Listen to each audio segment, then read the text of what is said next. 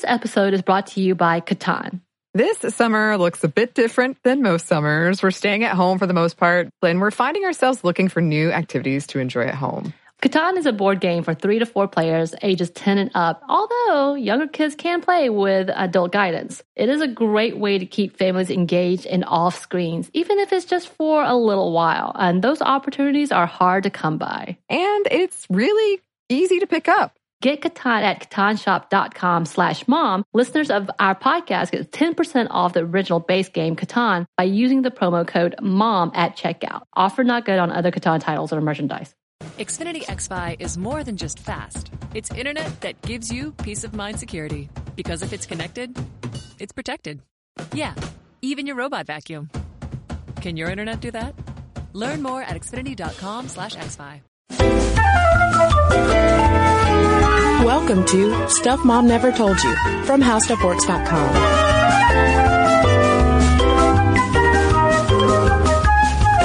Hello and welcome to the podcast. I'm Kristen. And I'm Caroline. And we're doing this episode as a celebration of Juneteenth, which is the oldest known celebration commemorating the end of slavery in the U.S. that took place on June 19th, 1865.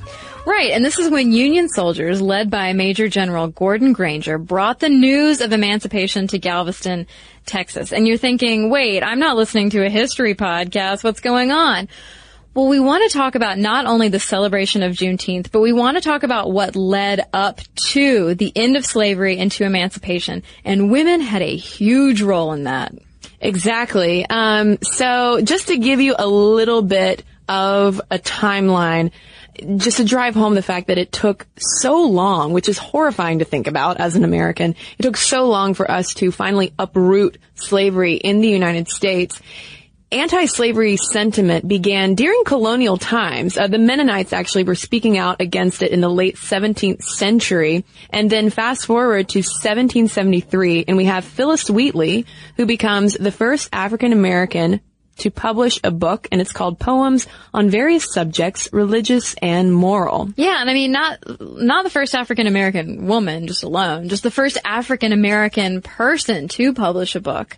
And it's not until the next year that the Continental Congress adopts a resolution calling for a ban on all American participation in the international slave trade, and that would go back and forth. You would have different states like South Carolina reopening trade, international slave trade with people in Africa.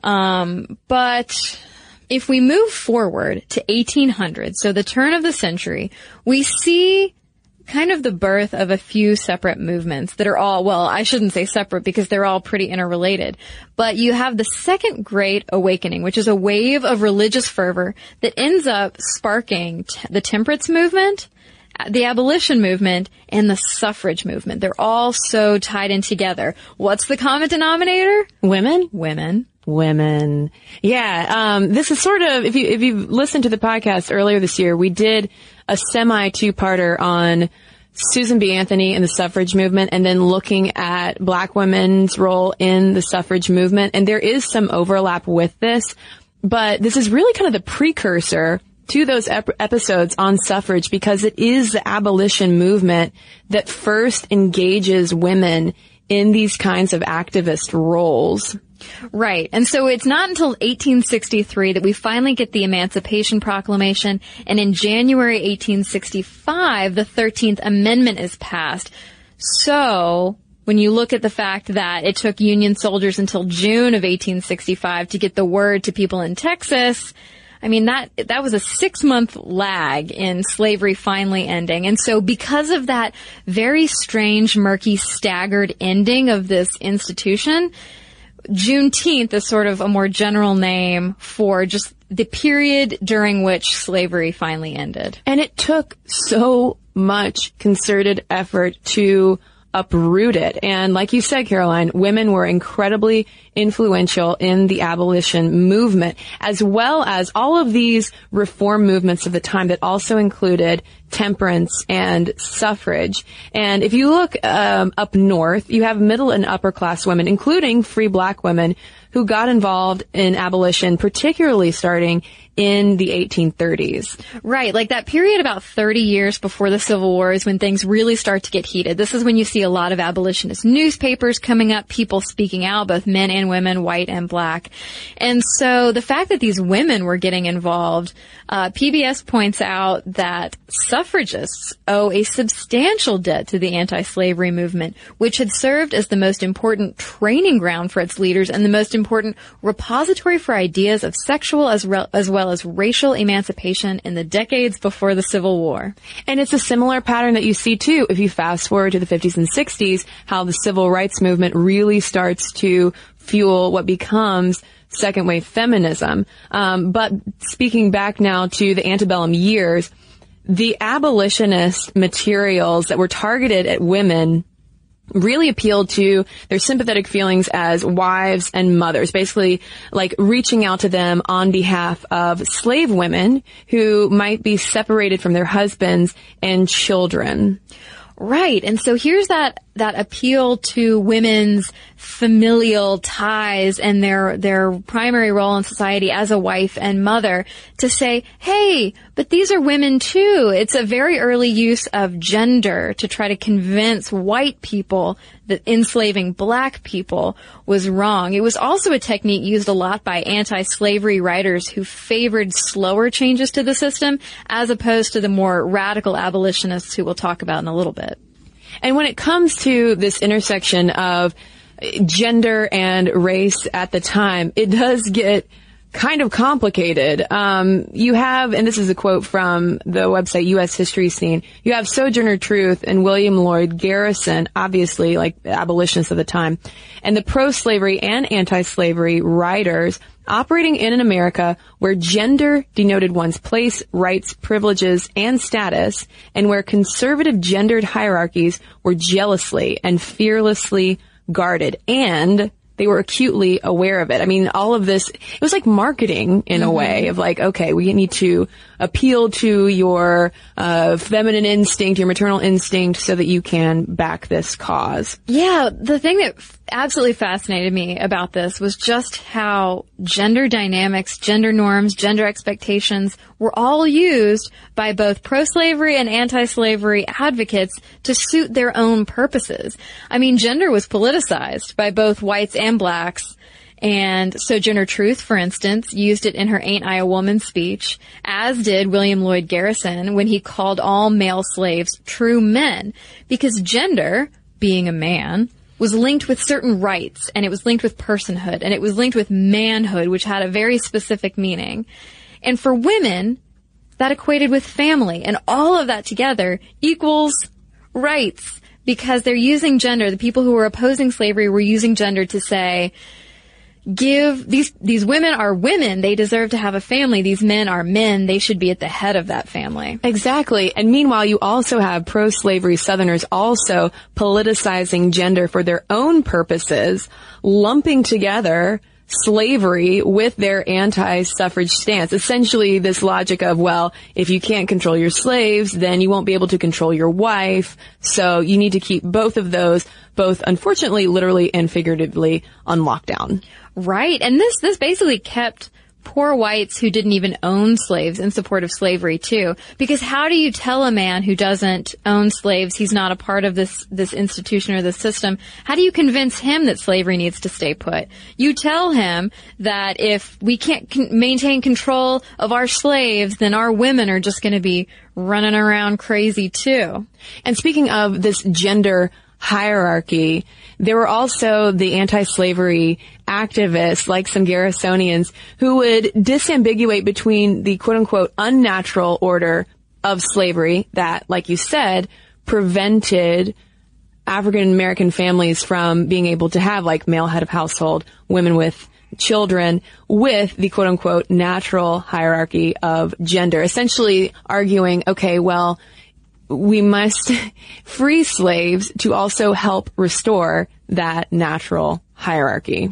Right. Yeah. When Garrison's arguing about manhood, it's very interesting because if you're marketing something, if you're trying to sell an idea, you have to prey on the social structure of the time, the mores of the time, and the patriarchy was definitely alive and well around the Civil War. And so when Garrison and others talk about male slaves' manhood, it's definitely a loaded term, especially because being a man was linked with having authority over women. And so if you ended slavery, you would restore the rightful gender balance, because when you look at a country in which slavery exists, there's this just untenable weird tiered system where there's white men above white women, but white women are above black men, and then black men can't be above black women because they're enslaved. And so there are a lot of good arguments out there for ending slavery and a lot of people who are passionate about doing so, but some of the arguments that they wanted to use to achieve this were questionable. Well, yeah, I mean, it's just, it's definitely a product of its time, because you also see that just because men were pro-abolition did not mean that they were also pro-suffrage, or at least pro-women's vocal and public involvement in the abolition movement, because there was actually, for example, a gender split that happened in the 1830s on the heels of women's increased involvement in abolition, which led to, in 1839, anti-Garrisonians, Lewis and Arthur Tappan, splitting off from William Lloyd Garrison's New England Anti-Slavery Society to form the American and Foreign Anti-Slavery Society, which prohibited women from participating publicly. They were fine with women hanging out in the background of kind of doing their thing, staying in their own female anti-slavery societies because those existed, or staying in their sewing circles and organizing in that way. But the mixing of the two also ruffled some feathers. It sure did. In May 1838, for example, Pennsylvania Hall was burned down the day after the Anti-Slavery Convention of American Women held their second national meeting. Yeah, we brought this up, I believe, in our episode on Susan B. Anthony, and people were so outraged that women were getting up on stage to speak publicly about suffrage. And this was also a group of both white and black women who were together. And so this mob essentially attacked Pennsylvania Hall. The women were able to escape, but then the next day it was burned down. But that didn't stop them. I mean, this was also just fueling the suffrage movement as well. But that certainly didn't stop them, because, as we've mentioned a number of times now on the podcast, it was this kind of gender-based discrimination that women faced, particularly during the abolition movement, that led to the Seneca Falls Convention, which kicked off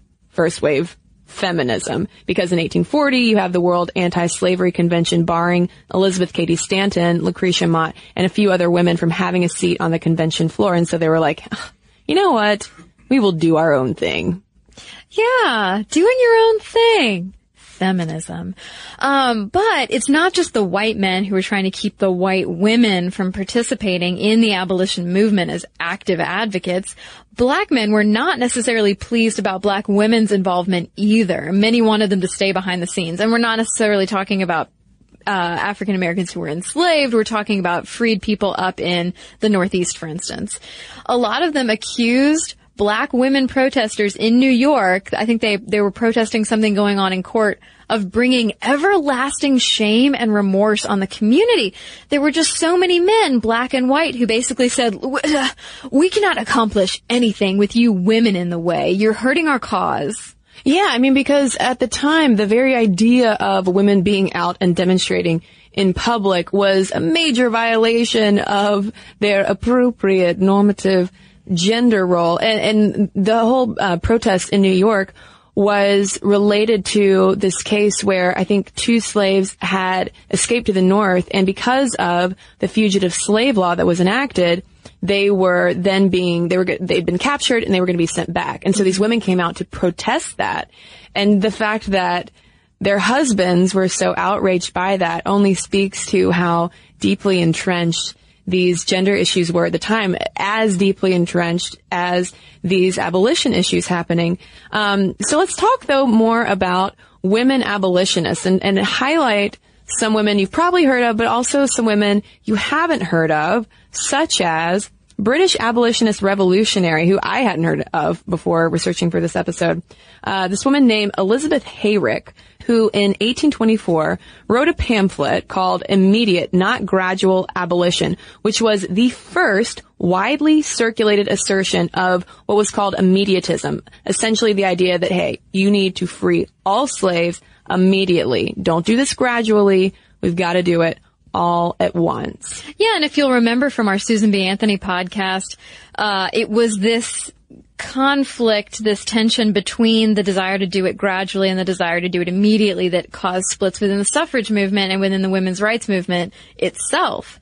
But abolitionist Wendell Phillips, whose, side note, did not join the abolition movement until he witnessed William Lloyd Garrison being attacked by a mob.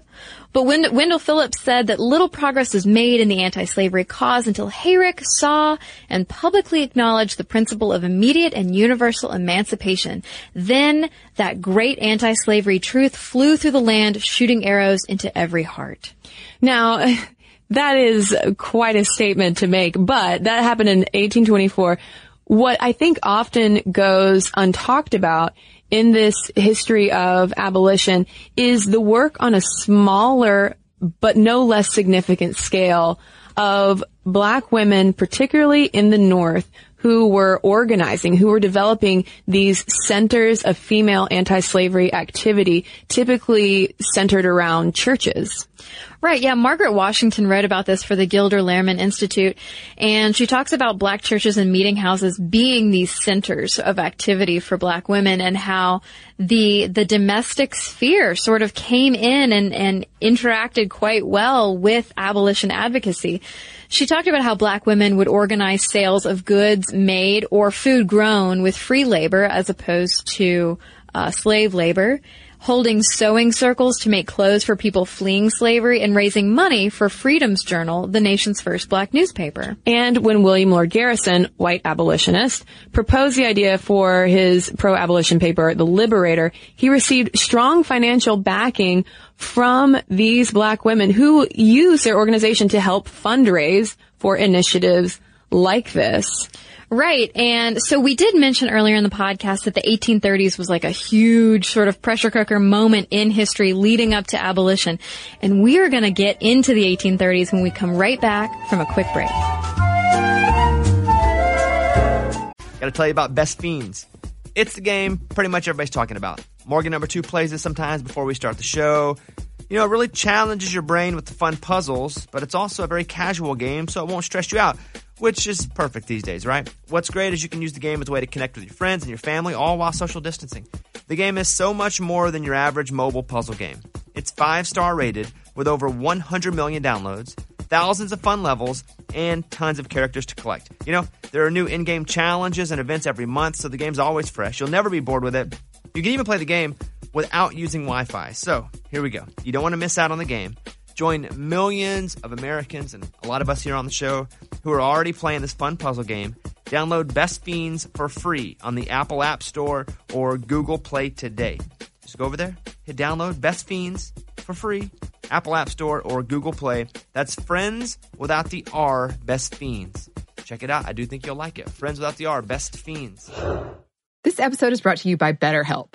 So we know, listeners, it's been rough for a lot of people out there, and we've been very open about our experiences with therapy and how it's been so helpful for us in the past and in the present. And because of that, we wanted to highlight a service that we think might be of help to you all, BetterHelp, which offers licensed online counselors who are trained to listen and to help. You can talk with your counselors in a private online environment at your own convenience from wherever you're comfortable. And BetterHelp counselors have expertise in a broad range of areas. They can give you access to help that might not be available in your area. And you just have to fill out a questionnaire to help assess your specific needs and then get matched with a counselor in under 48 hours. BetterHelp is an affordable option, and our listeners get 10% off your first month with a discount code MOMSTUFF.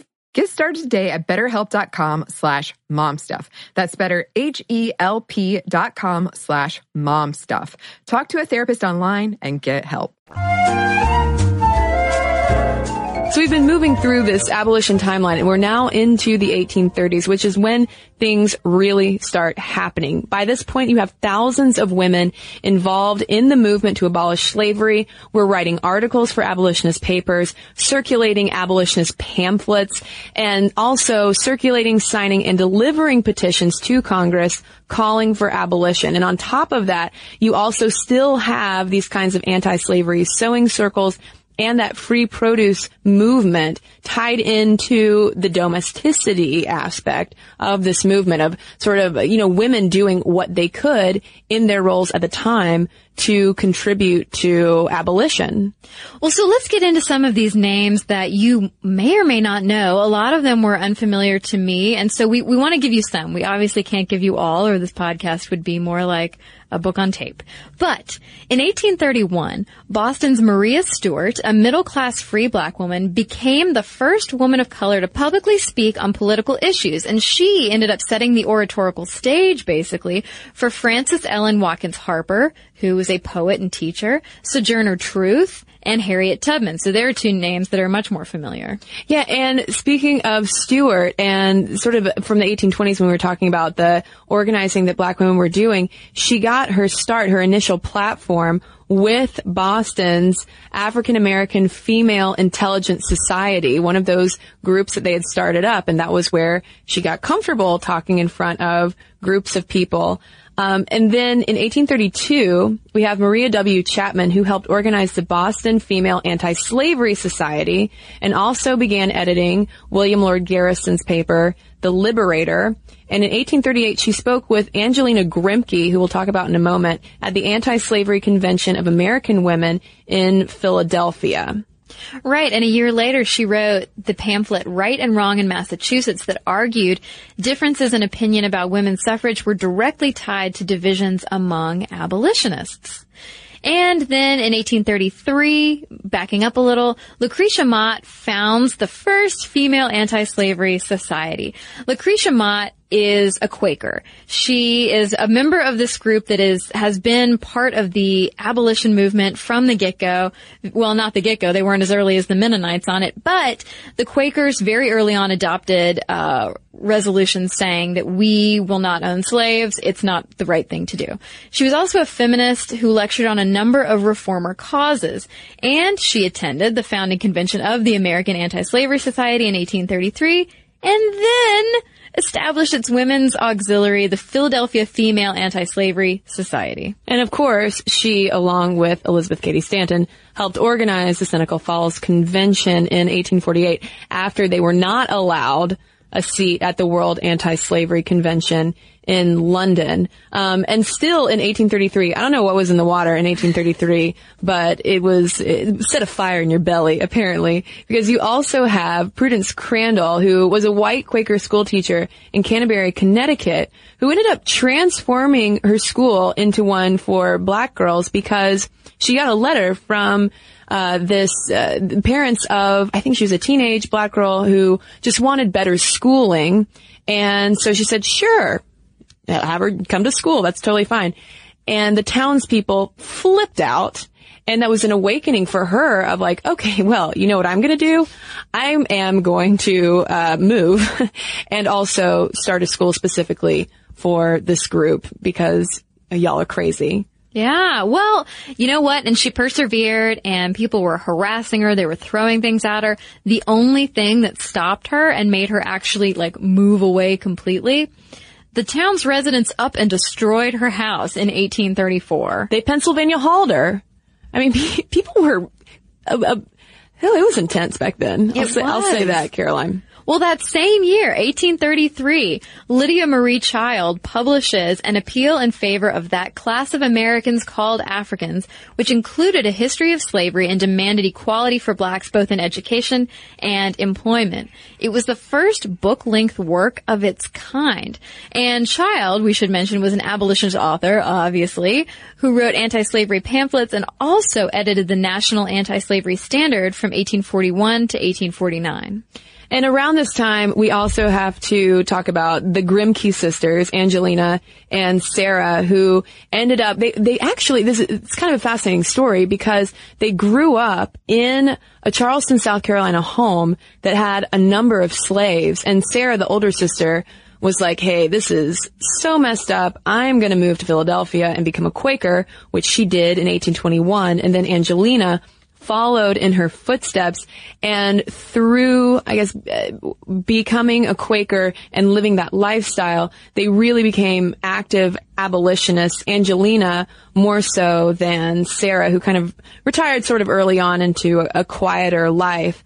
But Angelina wrote a couple of books and also spoke out a lot. She was actually the first American woman to address a legislative body, the Boston State House, in the late 1830s, and also spoke at Pennsylvania Hall the day before it was torched. Man.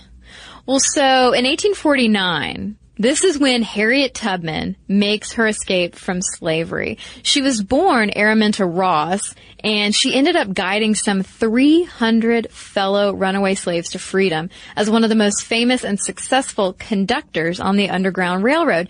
And, you know, it's important to mention that Margaret Washington article for the Gilder Lehrman Institute also touches on how important women were. Whether they were out there guiding people through the woods or not, they were often the ones who were at home, opening those late night knocks, letting people into their homes to hide or get food or get clothing. But, so Tubman, in addition to all of the stuff she's doing for the Underground Railroad, also worked for Union forces in South Carolina as a scout, cook, and laundress. And after the war, she ended up opening the Harriet Tubman Home for Indigent Aged Negroes. And I would just like to say that she was doing all of this Underground Railroad work and the scouting work when there was a price on her head. People knew who she was and knew what she was doing, and there was essentially a bounty out for her. But she just kept on doing it, doing the right thing. And by the time Harriet Tubman made her escape in 1849, Sojourner Truth, another very familiar name, has been speaking for a while, and her name, her star essentially is starting to rise within the abolition movement. And by the 1850s, she's pretty famous because she's, you know, speaking at suffrage movements as well as abolition events, and, you know, obviously is one of the most famous female African-American abolitionists of the 19th century. She was freed from slavery in 1827 and adopted the name Sojourner Truth in 1843, and she was wooed by white suffragists, as we talked about in the Susan B. Anthony episode, to get involved with women's rights. And her, you know, she has the famous line of "Ain't I a woman?" And it was actually Frances Dana Gage, a white woman and suffrage activist, who wrote that line that Sojourner Truth became famous for, and it was based on a speech that Sojourner Truth had given. Yeah, and I mean, that kind of blows your mind to think about, because we always associate "Ain't I a Woman" with coming directly from Sojourner Truth, and it's not that it didn't. It's not that she never said it, and that things weren't based on that, on her actual speeches. But around this time, too, you have a lot of white women, most of the time, putting words in the mouths of black women or publishing things for black women just to try to sort of woo the audience to their cause. And this is also wrapped up in efforts to portray both black men and women as sort of this harmless other. Like, look how wonderful they are. Aren't they cute and plucky? Don't they deserve freedom? Yeah. There's been this question now among more contemporary historians looking back at this era and the participation of black women in the abolition movement, but more so within the suffrage movement, and this question of whether or not they were exoticized a bit for their, you know, the color of their skin, essentially. Because there's also Harriet Beecher Stowe, author of Uncle Tom's Cabin, who we'll talk about in a second. She wrote this essay called Libby and Sybil about Sojourner Truth.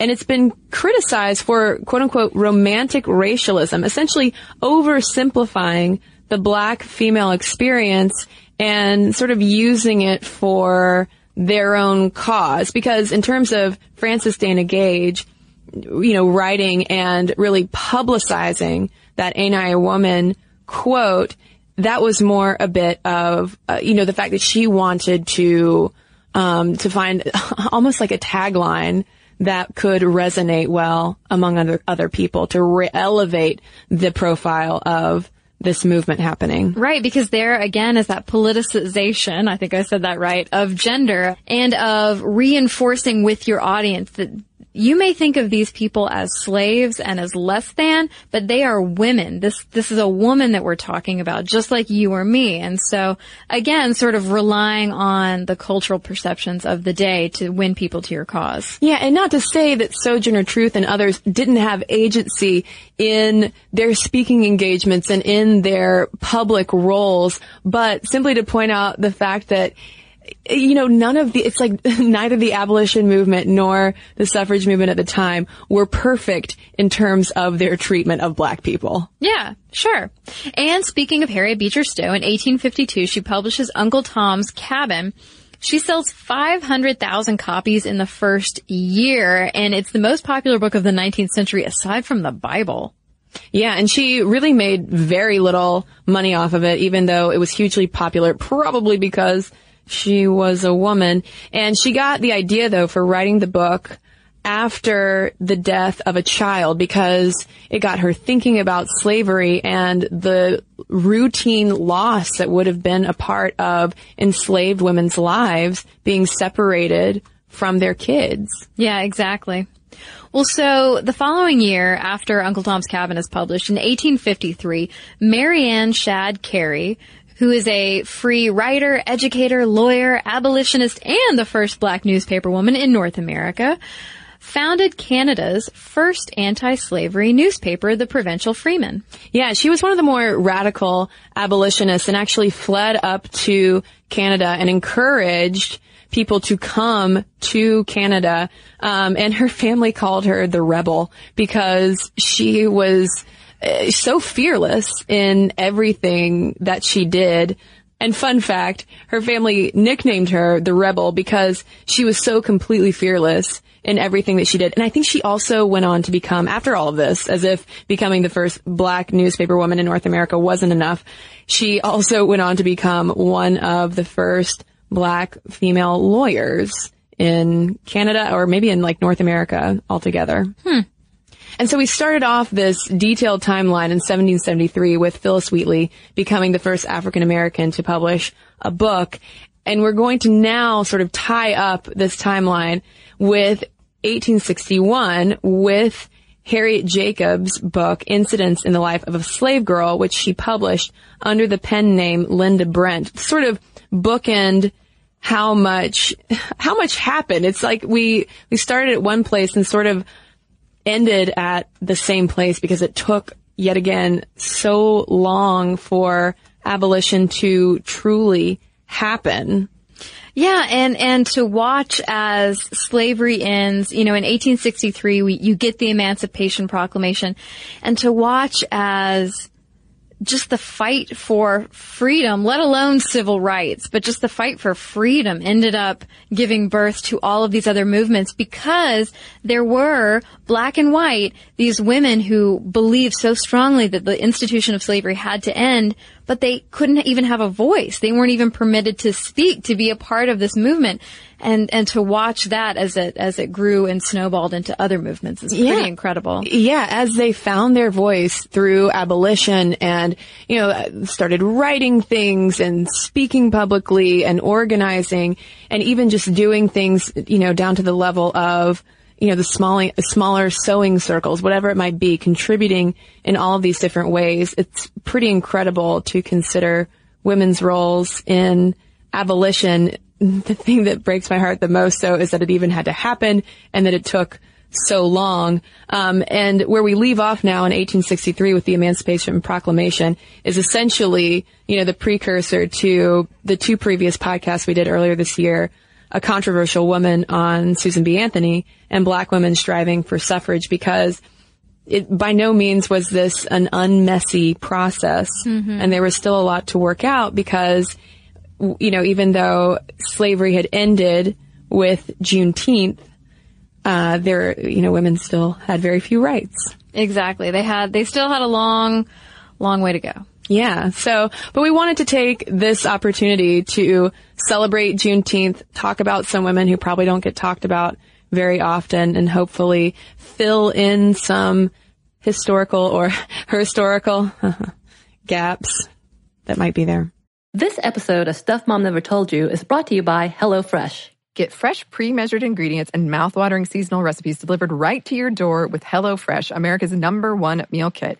HelloFresh lets you skip those trips to the grocery store and makes home cooking fun, easy, and affordable.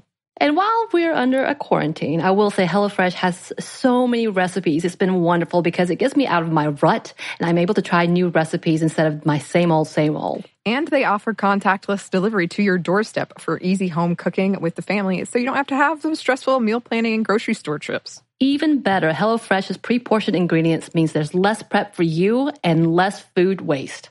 So if you're ready to try some of the delicious food from HelloFresh, go to HelloFresh.com/momstuff80 and use code MOMSTUFF80 to get a total of $80 off, including free shipping on your first box. That's HelloFresh.com/momstuff80 and use code MOMSTUFF80 to get a total of $80 off and free shipping on your first box. Additional restrictions apply. Please visit HelloFresh.com for more details. This episode is brought to you by Chinet. The Chinet brand provides premium disposable tableware to celebrate moments of togetherness. Yes, and right now that is more important than ever, especially when we're all apart. So recently I had a group and we had a socially distanced barbecue where the host drew out circles and chalk that were 6 feet apart. And everyone showed up with their own chairs and beverages. And it was really convenient to have disposable products. And we just had a lovely conversation. It was really fun. Yeah. And with the disposable products, I know that the Chinet brand provides durable and trusted products, which I have used before, that let you enjoy every moment of the get-togethers in traditional or now not. And there are classic white products that can work for any gathering, or cut crystal plates and cups when you want to make something a little extra special. Disposable tableware keeps things simple and cleanup easy. Chinet products are available wherever you buy groceries, including delivery or pickup. Yeah, so send us your letters. We want to hear from you, especially if you have any other historical information you want to share, or if there are any other fantastic women abolition advocates out there that you think we should know about. Yeah, or if you're related to any, we want to know everything. momstuff@howstuffworks.com is our new email address where you can contact us, but you can also tweet us at momstuffpodcast or message us on Facebook. And we got a couple of messages to share with you right now, in fact. So we've got a couple of letters here about our episode on teaching and how it became women's work. I have one here from Gemma, who writes, I like to listen to the podcast on my way to work and was thrilled to see a topic I feel passionate about. I'm a primary school teacher here in the UK, and over here there's been a push for trying to persuade men to join the profession. Although the majority of teachers are women, I don't feel that there's a shortage of men. However, I do work in central London and can't talk for the rest of the country. I agree that focusing on the gender of the teacher in relation to learning seems irrelevant and ill-informed. If we were to consider the gender of the teacher, where would it stop? Would we have to consider what effect the religion, ethnicity, or sexuality of the teacher has? Like you said, it's far more relevant to consider the skill of the teacher. Furthermore, a child's learning is affected by a whole range of other factors. And she says, P.S. Love the show. Thanks for keeping me company whilst stuck in London traffic. I couldn't resist a bit of a London lilt there. Well, I have a letter here from a gentleman who did not provide his name talking about our teachers episode. And he said some pertinent backstory about me. I am a full-time competitive ballroom dancer in New York, and I coach young competitive children for the bulk of my income.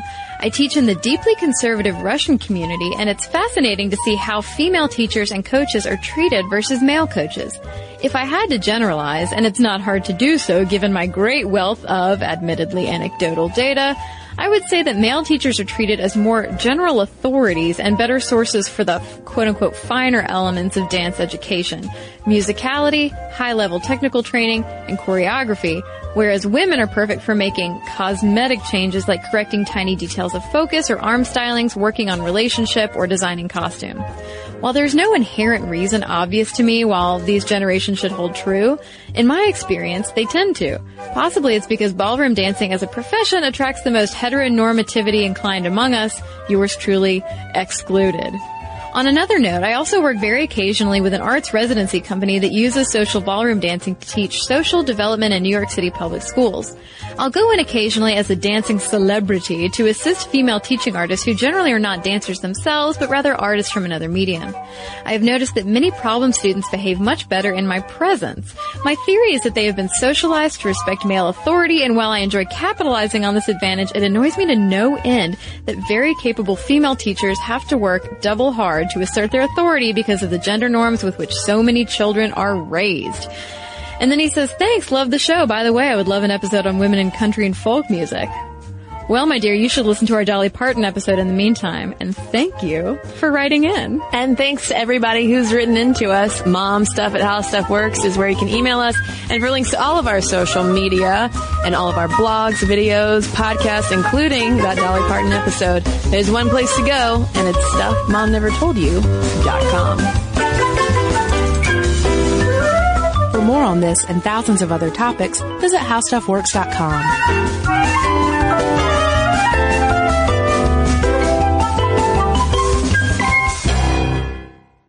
The Gold Club was the top strip club in Atlanta in the 1990s, with patrons like Dennis Rodman, Michael Jordan, Madonna, the King of Sweden. But in 2001, the club was put on trial with charges of prostitution, extortion, credit card fraud, racketeering, and an affiliation with the mob. I'm journalist Christina Lee, and I'll be taking you behind the scenes of the Gold Club scandal, from the booty and bubbly to the deceit and courtroom drama. Listen to Racket Inside the Gold Club on the iHeartRadio app, Apple Podcasts, or wherever you get your podcasts.